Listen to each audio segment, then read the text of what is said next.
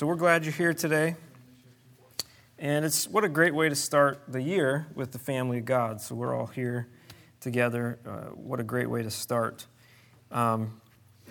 So what I want to do is give you a little riddle. You like riddles?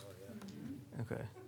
So Patrick did such a good job at the introduction here that I'm not going to talk about that. I'm going to skip that. If I can. Skip. Oh, wait. Okay, so here's your riddle. This thing all things devours, birds, beasts, trees, flowers.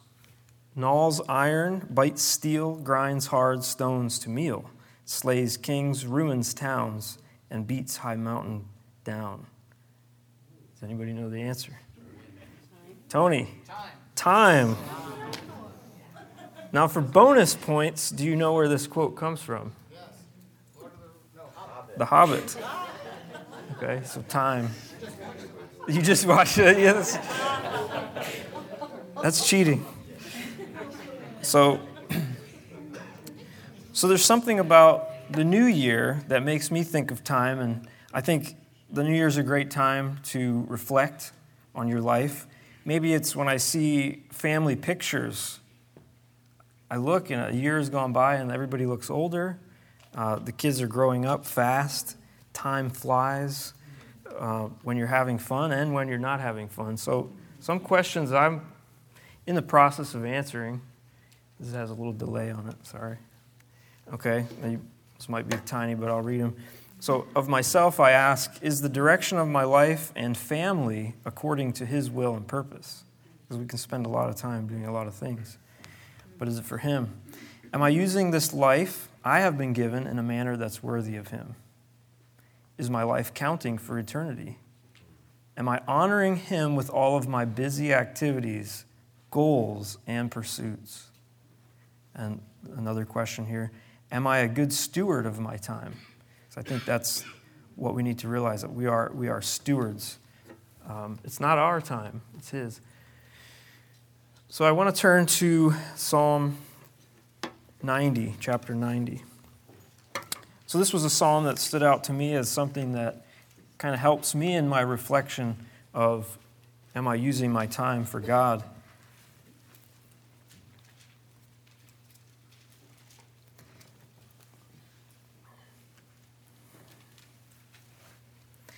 And just as a little background, so this is a psalm actually it's a prayer of Moses, which is kind of unique. Most of the psalms are, by David or other psalmists, but this is a prayer of Moses, and it comes from what some believe is in Numbers chapter 14, when the Israelites, sinned against God. They weren't allowed to go into the promised land. This was a prayer that Moses made. So it's a prayer of humility and really of repentance for their rebellion, their murmuring, their misery. Now they're going to be miserable for 80 years wandering in the desert. 40 years wandering in the desert. And so they didn't get to go into the promised land. So this was kind of just for a little background, so you know the context. And so what I'd like to do is first pray. So, dear Lord, as we look at your word, I ask that you would, by your presence and by your Spirit, use your word to speak to us, that you would reveal to each one of us your will for our lives. Help us to not only cherish, but to use the moments, the time we've been given to serve you more fully and more completely. I pray that you put your finger on just anything in our lives that needs to go, anything that we hold dear that really doesn't count for your kingdom, that we would be willing to let those things go. And that's only by your personal working, by your Spirit, that you can do that. And so help us as we read to really just hide your word in our heart, let it speak to us personally, individually, and change us, that we would leave this place changed and more in line with you. It's in Jesus' name we pray. Amen. Okay, so I'm going to read the whole chapter, so if you want to just follow along, and then we'll go back and kind of talk about it. All right, so here it says, Lord, you have been our dwelling place throughout all generations. Before the mountains were born, or you brought forth the earth and the world, from everlasting to everlasting you are God. You turn men back to dust, saying, return to dust, O sons of men. For 1,000 years in your sight are like a day that has just gone by, or like a watch in the night. You sweep men away in the sleep of death. They are like the new grass of the morning. Though in the morning it springs up new, by evening it is dry and withered. We are consumed by your anger and terrified by your indignation. You have set our iniquities before you, our secret sins in the light of your presence. All our days pass away under your wrath. We finish our years with a moan. The length of our days is 70 years, or 80 if we have the strength, yet their span is but trouble and sorrow. For they quickly pass and we fly away. Who knows the power of your anger? For your wrath is as great as the fear that is due you. Teach us to number our days aright, that we may gain a heart of wisdom. Relent, O Lord. How long will it be? Have compassion on your servants. Satisfy us in the morning with your unfailing love, that we may sing for joy and be glad all our days. Make us glad for as many days as you have afflicted us, for as many years as we have seen trouble. May your deeds be shown to your servants, your splendor to their children. May the favor of the Lord our God rest upon us. Establish the work of our hands for us. Yes, establish the work of our hands. So that just really spoke to me, and I want to go back and look at each section of verses here. And the first two, what stands out to me is that God is, and I think that's a great place to start. So I'm going to read that again. Lord, you have been our dwelling place throughout all generations. Before the mountains were born, or you brought forth the earth and the world, from everlasting to everlasting, you are God. So when we think of time, it's important to remember God is. He's limitless. He's eternal. The Alpha, the Omega, the beginning, the end. From everlasting to everlasting. And so this puts things in perspective that I'm temporal. I'm here but a short time. God is eternal. And so my initial reaction in that is he deserves praise because he is far beyond anything I can fathom or imagine. And that word, one commentator said, the everlasting to everlasting, it means vanishing point. So as far back as you can remember, it's further than that. And as far forward as you can remember, it's further than that. And so we have no concept. I mean, when you look at the millions of stars, the closest one, do you know what it is? Alpha Centauri. Do you know how far away it is? 4.5 light years. So, I mean, the closest star is 5 light years away, and it would take, in our current, with like a rocket, like over 100,000 years to get there if we started traveling now. So, I mean, just God is so far outside of anything we can even fathom and imagine. And so I see in this psalm a comparison. I'm being compared with God, and really the only response is humility and submission to him. That, in my time, I think, my time is so precious, and all this. Really he deserves our worship and praise, and every moment I have, he really deserves it, which spending my time for him can, in fact, be a worship to him. So it also highlights here, I see the word, that word dwelling place. He's our dwelling place. So it shows that he's the source of my life. And when you think of dwelling, you think of your home. So what is a home? It's a place you go for rest. We feel safe there, hopefully. It's a place of protection. It should be. So with an eternal nature like God, where else would I go for my dwelling place? Where else is there that I could go for comfort, for healing, for hope? So he is my source of life. And there's such a joy and a fellowship, or such a joy and a comfort in being in fellowship with God, being close to him, like Patrick said. What better resolution to be close to him, closer to him, more so than I even am today. So he is our dwelling place. And I like how it says there too, through all generations. It's a new year, but there's nothing new under the sun. There's nothing new we could try that hasn't been tried before. But God is still the answer today, yesterday, and forever. And so that's you're in the right place today. You're seeking to make him your dwelling place, and you're in the right place. So it's good to start with God. Who is God? Meditate on who he is. And it puts things in perspective. So God is, mankind isn't. We just aren't. We don't have it. We're not cutting it in and of ourselves. So verse 3, it says, "You turn men back to dust." And that speaks of death, dust to dust. We come from dust. We return to dust. "You turn men back to dust, saying, 'Return to dust, O sons of men. For 1,000 years in your sight are like a day that has just gone by, or like a watch in the night.'" James says we're but a vapor. That's it. We're gone. "You sweep men away in the sleep of death.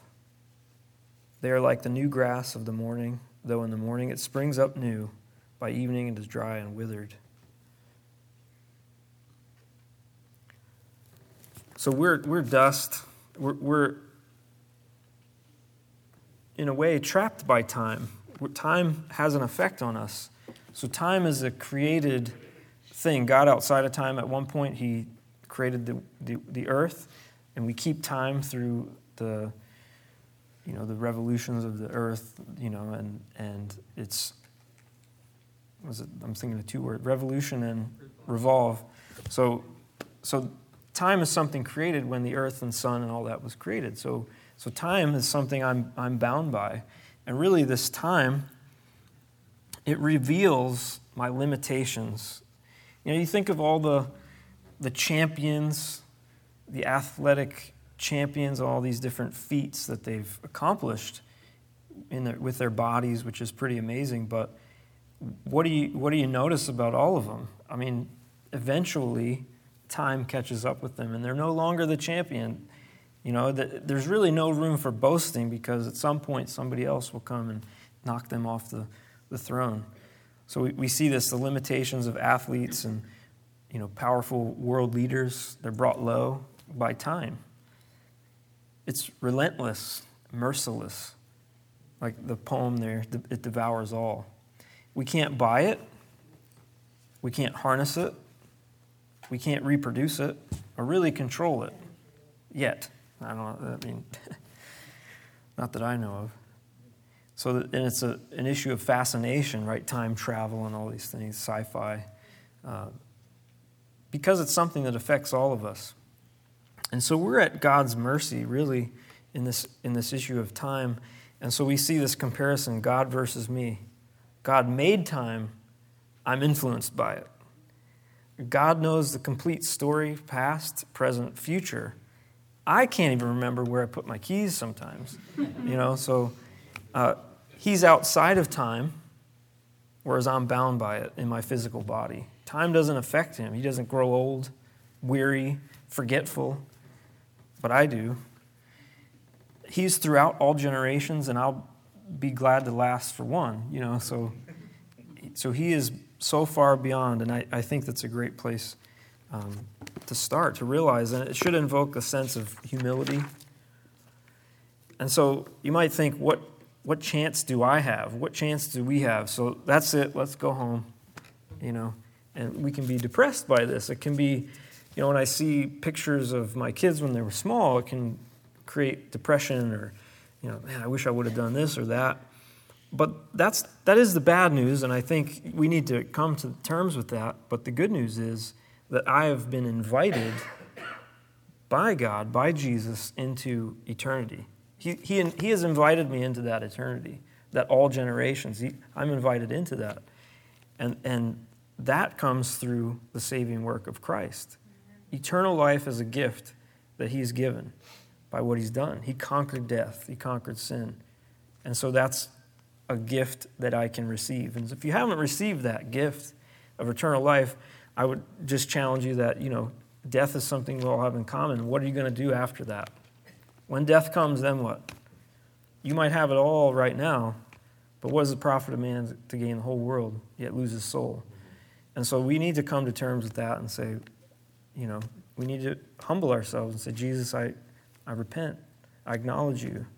I need you as my Savior and my Lord. And Colossians 3:2 says, set your minds on things above, not on things of earth, for you died and your life is hidden with Christ in God. So this is true if you're a Christian. Your life is hidden in Christ.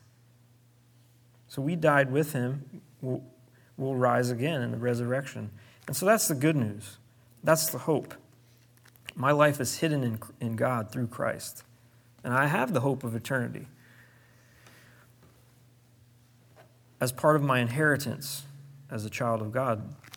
But I still have this opportunity while I'm here to use time. So I think it's both. We don't get depressed about the past and how we've maybe squandered time. But at the same time, it's not like I'm going to sit around, I got heaven waiting for me, I'm just going to put up my feet for a while. I think there is a responsibility we have to use the time we've been given as a gift. So let's go to verse 7. So God is, we have this, I did that already. So God is the righteous judge, and this, again, it goes back to the context. This was, the people rebelled against God. God was, he gave them a judgment. They weren't to go in the promised land. So this was, Moses sort of realizing, just not only is God, not only that he's eternal, but he's also the judge. He stands in righteous judgment over us and over our deeds. It says, we are consumed by your anger and terrified by your indignation. You have set our iniquities before you, our secret sins in the light of your presence. And so just this realization that God is holy. Not only he is, but he is holy. He's perfect. He's beautiful. It says, all our days pass away under your wrath. We finish our years with a moan. The length of our days is 70 years or 80 if we have the strength. Yet their span is but trouble and sorrow, for they quickly pass away and we fly away. Who knows the power of your anger? For your wrath is as great as the fear that is due you. So Moses, here realizes, God cast the judgment on the people. There was a consequence. So life is short. So what do we do? Response 1 could be, eat, drink, be merry, for tomorrow we die. But the part that doesn't maybe realize is that there is a reckoning, there's a consequence for our actions. So response 2 is to realize that I will give an account for my actions, even as a believer. As a Christian, I'll give an account at the Bema seat. I'm saved, but I'll still have to give an account for how I spent my time. And this should invoke fear, and that's not something we like to talk about God's love, God's compassion, and that's true. But at the same time, there's also this sense of fear that is wise. It's wise to fear God. It's wise to come to terms with this so that we do that now, not in the future when we get there and say, oh man, I'm sorry I didn't use my time better, So look at Ecclesiastes chapter 12, verse 13 and 14. You can turn there, just listen. This is Solomon, the wisest man in the world, and if you read the previous chapters of Ecclesiastes, it talks about Solomon experiencing all these different things. He experienced knowing lots of things. He experienced partying, doing whatever he wanted, living it up, kind of like that idea of eat, drink, and be merry. He tried all that, and what he realized at the end of his life was that was all vanity, it was all empty, a waste of time. So Ecclesiastes 12, 13, and 14, he says, let us hear the conclusion of the whole matter. So after experiencing all these things, he says, fear God and keep his commandments, for this is man's all. For God will bring every work into judgment, including every secret thing, whether good or evil. So I think it's important to come to terms with that, to say, wow, really, I do have a fear, and an understanding that God will bring these things into judgment.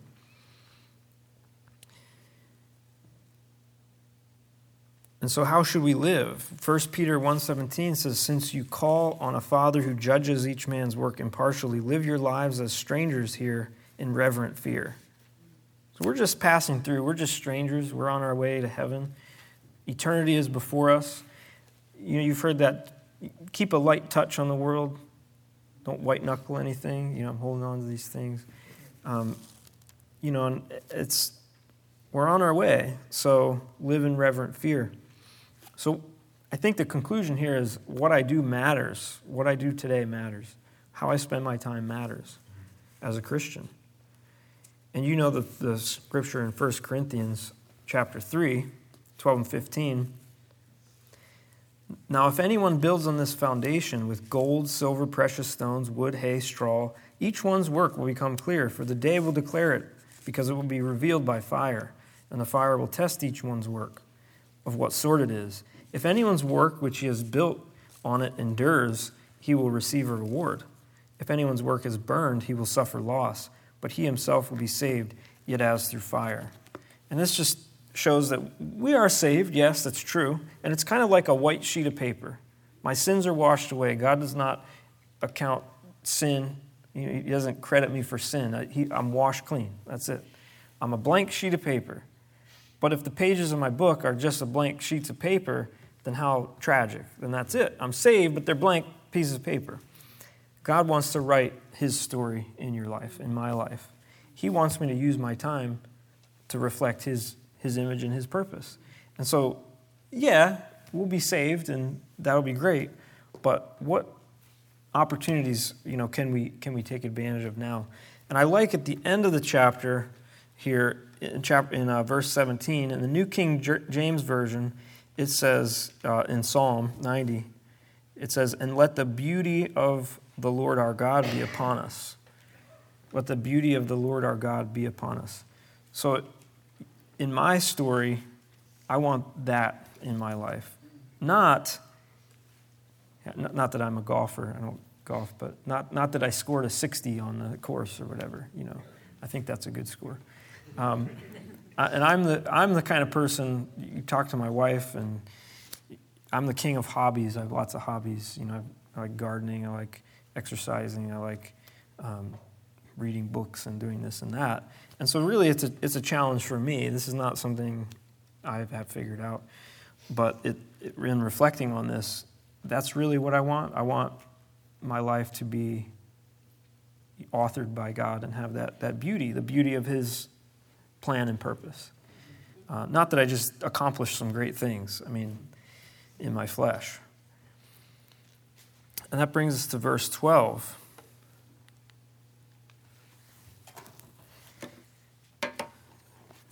So let's read that one. It says, teach us to number our days aright, that we may gain a heart of wisdom.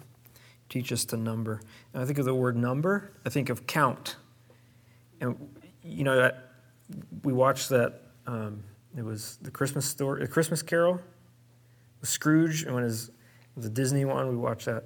So when his girlfriend comes in, right, he's there counting, all his money. And what are the things we count? Things that have value, meaning. And so I think, do we value this life each day? Do we count our days? Do we say, I'm not going to waste, if you're really into money, really value money, I'm not going to waste $1 in this area. I'll make coffee at home, I can save $2. And if you're a kind of a frugal or a miser, that's the way you think about money. You invest it correctly. Why spend, $2 on a coffee? I can make it at home, and I can take that money, and that money will accrue over time.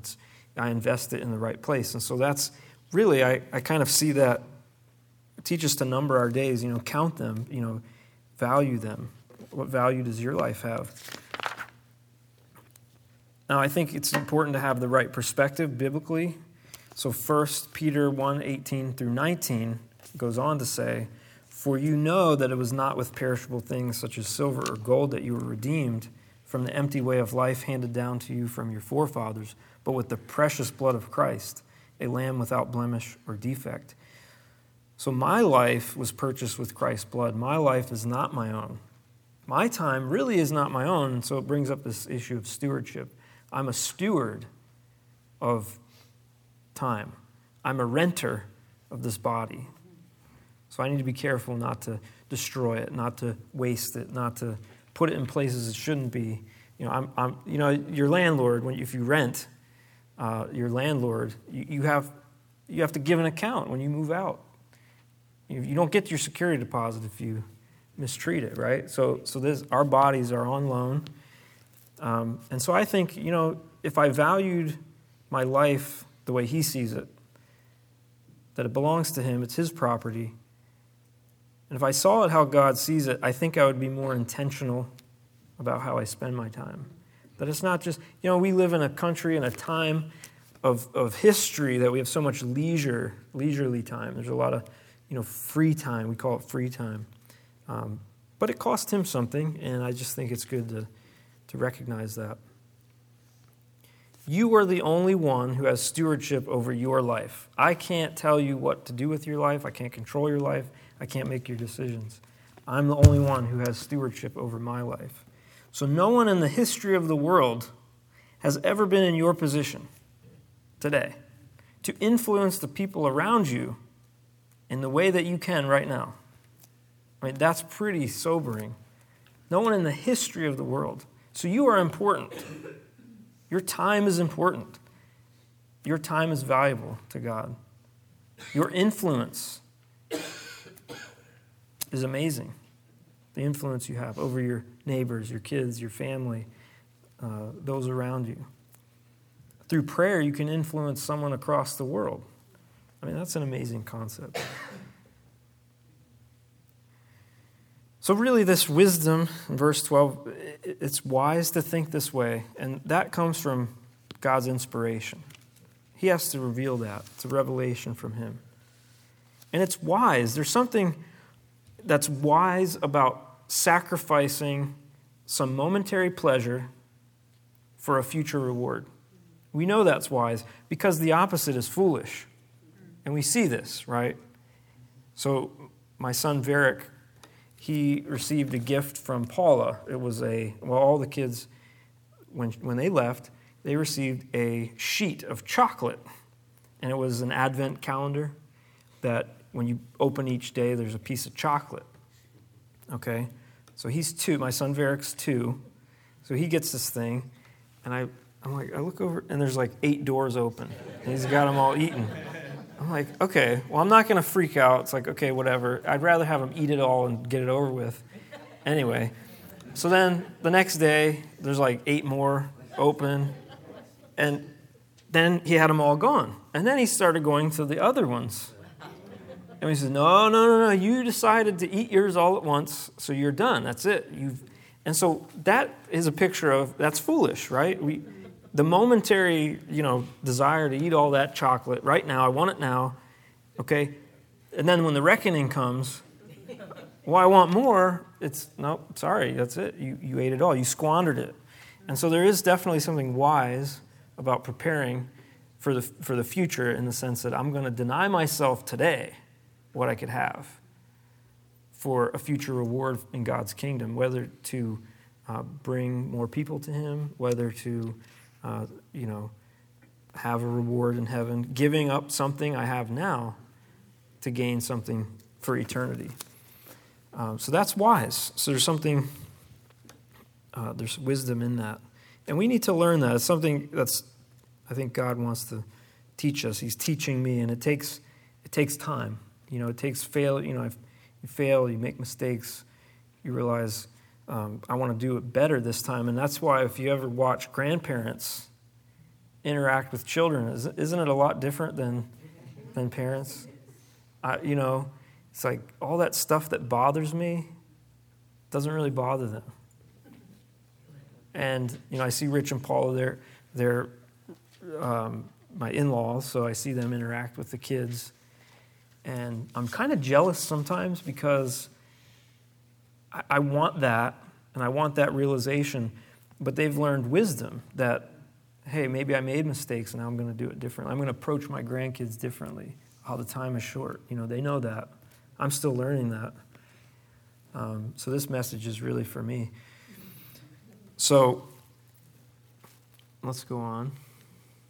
So verse 13 and 14. So one of the ways we can use our time wisely is found in 13 through 15. It says, "Relent, O Lord, how long will it be? Have compassion on your servants.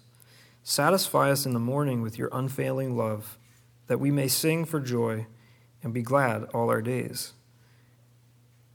Make us glad for as many days as you have afflicted us, for as many years as we have seen trouble."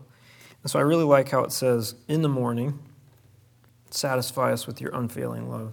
And I think that's a key, that I need to be changed by his love on a daily basis, so that I have something to give, something to contribute, being satisfied.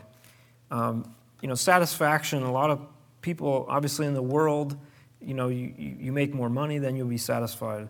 If you do this thing or do that thing, you'll be satisfied. Well, we know that's not true. Satisfaction doesn't come through riches or a new you or a better you. If anything, you'll be disappointed because you fail, or you'll feel really puffed up and proud because you achieved it, and then you'll feel empty because it's not where it's at. And so this idea of being satisfied in the Lord, I really like that. It kind of gives me a picture of, a quiet time with God, learning to live in his love. And if I don't do that, I don't really have much to give anybody else, because that doesn't come from me. Like, I don't have the capacity with especially kids. I'm impatient. And so if I'm satisfied in his love, if I sense that in my life, then I have something, an understanding. Wow, God loves me despite my failure, and that's how I can treat others. Proverbs 23, 4 through 5 says, "Do not overwork to be rich. Because of your own understanding, cease. Will you set your eyes on that which is not? For riches certainly make themselves wings. They fly away like an eagle toward heaven."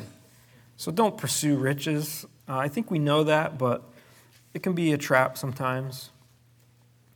The if-onlys, if only I had more money. Habakkuk 2:13 says, "Has not the Lord Almighty determined that the people's labor is only fuel for the fire, that the nations exhaust themselves for nothing?" So I just pray that my life, your life, wouldn't just be fuel for the fire, these busy things we do. So I think we need to really spend that time each morning saying, "Lord, what do you want me to do? What should I be doing with my time?" And yes, it involves work. We all have to work. It's some task, but I think getting his direction is good. And then this word gladness, that we may sing for joy and be glad all our days. There's always two ways to look at a situation, and I have a few examples, but we no matter what, we can rejoice that our name is written in the book of life. No matter what, that's primary. But I can be kind of miserable sometimes about my present circumstances. And in my home as a father, husband, leader, those are my roles at home. I can set the weather.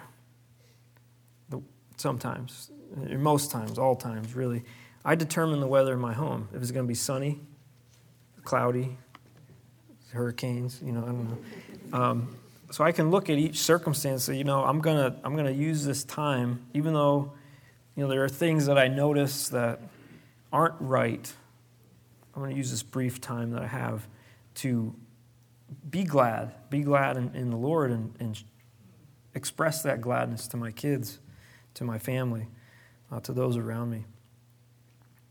2 Corinthians 4:17 says, "For our light and momentary troubles are achieving for us an eternal glory that far outweighs them all. So we fix our eyes not on what is seen, but on what is unseen. For what is seen is temporary, but what is unseen is eternal." So focusing on those eternal things can bring us gladness, getting God's perspective, his angle on things. verse 16. This is one that's really convicting to me. I see here leaving a legacy to children. So being glad, and then verse 16, may your deeds be shown to your servants, your splendor to their children. So I see here the deeds, may your deeds be shown to your servants. So I hope that you have deeds in your life that are authored by God, that God is doing deeds in your life, in my life. That's what I want. Deeds that can be seen by children. Remember, that's why in different parts of the Old Testament, they set up altars and different things, so that when the kids ask, what's this about? That they could tell their children about the deeds of God. So it is God working in my life every day. And so my choices affect my kids, my children around me. So I want him to have authorship in my life. And so children are tough. They're beautifully foolish. I should know the average age of 5 of my roommates is 4.4 years old. So this is a tough time of my life. It's and I give my wife credit. It's preparing for this week. I had to take some time. I was like, you guys be quiet. I'm trying to study for the Bible to teach it. It's like, it's challenging. So if you like cat fights, yogurt smears, peed pants, hysterical fits, diapers, bedtime antics, and crazy laugh. If you don't know what that is, talk to Valencia. When we hear crazy laugh, we know it's all over. Then you can come on over if you like that. Now, they say don't cry over spilled milk. Well, I do, because have you ever seen spilled milk when there's stuff on your floor? It goes under everything. It's stuck on everything. So I cry over spilled milk. So if you want to see that, come on over. But the kids are funny, too. They're very endearing. I'll give you a few examples. I asked Viv one time, I think she was around 5, I'm trying to get all spiritual. What does a person need to do to go to heaven? Well, die. Well, no, not exactly. So you're missing something there. Last night at dinner, or it was 2 nights ago at dinner, this is me. Avelina, why is your hair sticking up like that? Did you cut your hair? No. You cut your hair, didn't you? Why did you cut your hair? I didn't like how it was sticking up in the back. I said, but now it's definitely sticking up in the back. It's just like, and good thing I was preparing for this message, because normally that would just freak me out. Like, But it's like, you just let it go. And something you laugh about later. So foolishness, this foolishness, it's bound up in the heart of a child. We know that. We need to teach this out of them, this foolishness. We need to disciple them. And so I think that's a great use of our time. Are we discipling? Does our time spent with them have meaning? Is it purposeful? Proverbs 17:6, I really like this. As it speaks to grandparents and parents, it says, children's children are a crown of old men, and the glory of children is their father. So this idea of leaving a legacy, that what you do matters to kids, to your kids, to other kids in the church. They watch us. They're impacted by us. So the children's children are a crown of old men, and the glory of children is their father. So these kids, they need us. They need us to be involved and to be discipling them. And I can benefit too, right? Can't we benefit from children? They have a way of making us more like Jesus, making us in the image of God. For example, I'm a perfectionist. I like order. I like clean. So God gave me children to try to work that out. So my New Year's resolution is to not care about how clean the house is, except between the hours of 5:30 and 6:30, when I can actually do something about it. Right? So I spend a lot of time worrying. I waste time worrying about things that can't change in the moment. Man, the house is messy. I can't deal with it. But what's more important? So that's something I'm going to try. Specific times to worry. And the rest of the time, I'm not going to worry about that now. I'll worry about that at 5:30. I'll put that off. And like I said, we see grandparents interacting with children. We see how they are, and we can take a lesson from that. You here can probably teach me some things. In verse 17, and I really like this part. It says, may the favor, and like I said, the New King James is, may the beauty of the Lord, or the favor of the Lord our God rest upon us. So really, we want him to establish his work. It says, establish the work of our hands for us. Yes, establish the work of our hands. So this idea of work, we don't have tomorrow yet. It's not guaranteed. All of our yesterdays are gone. So it doesn't pay to get all depressed about it. Today is a gift for his kingdom. Today. What work is there for me today? I squandered a lot of time in my life. Many of us, I think, could say that. But what work is there for me today? What works matter to God? And I think it goes back to that fear God and keep his commandments. Those are the things that matter. That's the work that matters. Matthew 22:37-40 says, Jesus said to him, you shall love the Lord your God with all your heart, with all your soul, with all your mind. This is the first commandment. And the second is like it. You shall love your neighbor as yourself. On these two commandments hang all the law and the prophets. So do the things, the activities in my life fit into those two categories, loving God and loving people. So investing in relationships with God. A together time with God, I think that's important daily. I know in my life when I don't do that, I end up spinning my wheels in a lot of different pursuits that don't mean much. I don't feel on target, you know what I mean? So investing in that relationship with God first. Some practical things to invest in people, things that don't cost anything. Words. I find it very hard sometimes to say encouraging things to people, especially my kids. They're doing the dishes. It's always, you missed this. Give me that. Let me show you. It's like, that's not, it's like, oh, you're doing a good job. Just that, I don't know why that's so hard for me. Maybe it is you too. It's hard to say encouraging things. So using our words as a way to make an investment. Every time you say something positive like that, something building up, let no unwholesome word proceed out of your mouth. Only such a word is profitable for the need of the moment. I say a lot of things that are just pointless or really tearing down. So practicing that. Prayers, what better way to invest in my kids, in your children, praying for Sunday school, praying for you, praying for people. And I know a lot of you, a couple of guys, a couple of people I talked to, and Sandy and Kelly back there, you prayed for me this week, and, that kind of thing really, I really appreciate that, and that means a lot, and thank you. I think being intentional, not just spending time. I think quality time is good, quantity time is good, but having some goal or purpose. One of the things I'm trying is, scheduling dates with my kids, taking them out one-on-one is a good thing to do. Just ask them how their life is going. That time is going by so fast that someday I'm not going to have it, and I need to be intentional. An example this week, again, I have the advantage of I've been studying this, so then I'm more aware of it. So I had to do some chores, go out to the garden, take out the compost, pick some things, whatever, do some things that I had to do. And then Varick he's 2, he was complaining, he wanted to go outside too. And now normally I might say, I don't have time. This is going to take too long if I take him with me. So I'm going to go out and then I'll come in and we'll hang out. But instead it's okay, put on your boots, let's go. And we went out and we had a great time.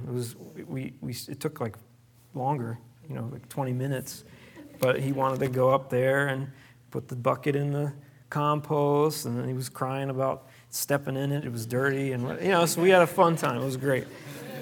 But I remember that, and I think he does too. Our kids remember that too. So and not just with kids, but with other people. Take them with you when you do something. I see people do that, and it's impressive. Take them with you. In your work that you're doing, make them a part of it. Little things, faithful in the least, faithful in the much. So for me, at this point, this season of my life, it's changing a diaper, doing the dishes, make that phone call that I need to make to my mom or family. So those things, being intentional, scheduling it in. We schedule doctor's appointments, we do all that. Can we schedule in time, purposeful time with family, time with God, schedule in time with God, those kinds of things. I think those are ways, just a few practical things to redeem the time. Those are the works we should be about. And let me just talk briefly about age. Don't let it disqualify you. I'm too young to do that. What do I know? That's what I'm thinking right now. I don't know, what do I know? Jim should be up here. He'll be up here next week. Or I'm too old to do that. Let the energetic folks do that. Okay, this is a battle for all of us. The enemy would love to steal the realization of your influence. We're all influential, like I said earlier. No one has your influence. And so this is a battle. The enemy would like to psych us out. And it's just a lie. You have influence. And so, like I said before, you have influence today. So don't worry about yesterday. You repent. You say, I'm sorry, Lord. Help me to make better choices now. That's it. We can't live in the rearview mirror. That's dangerous when you're driving on the road. Yeah. It's very dangerous. So look ahead. What does God want me to do today? So in conclusion, we can realize that God is an outside of time eternal. May He let us learn the wisdom of numbering our days and make our days count for God. Be satisfied in His love. Don't chase the if-onlys. And may He work in His power through us to establish His work. Let's pray.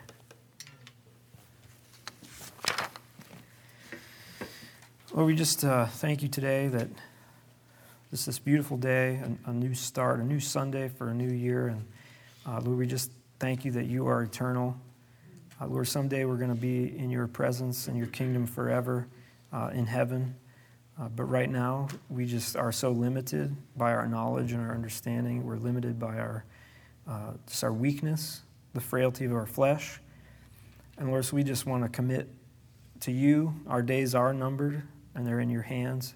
And I just pray for the wisdom for our congregation to realize that, Lord, that we would take advantage of every moment that we have, that we be satisfied in Your love, that it's only through that understanding of who You are and Your love for us that we really can go out and love others, and that, Lord, You would establish our congregation, You would establish the work that You want to do in us corporately, in us individually, and that we would realize the impact of our relationships in a daily way, Lord. Help me, help all of us, Lord. We greatly need You.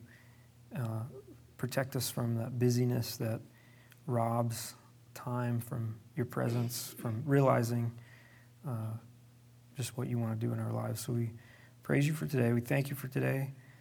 Thank You for Your word. And we do lift up Rich and Paula, and that You would protect them, keep them safe, and help them to be used by You while they're in Israel too. It's in Jesus' name that we pray. Amen.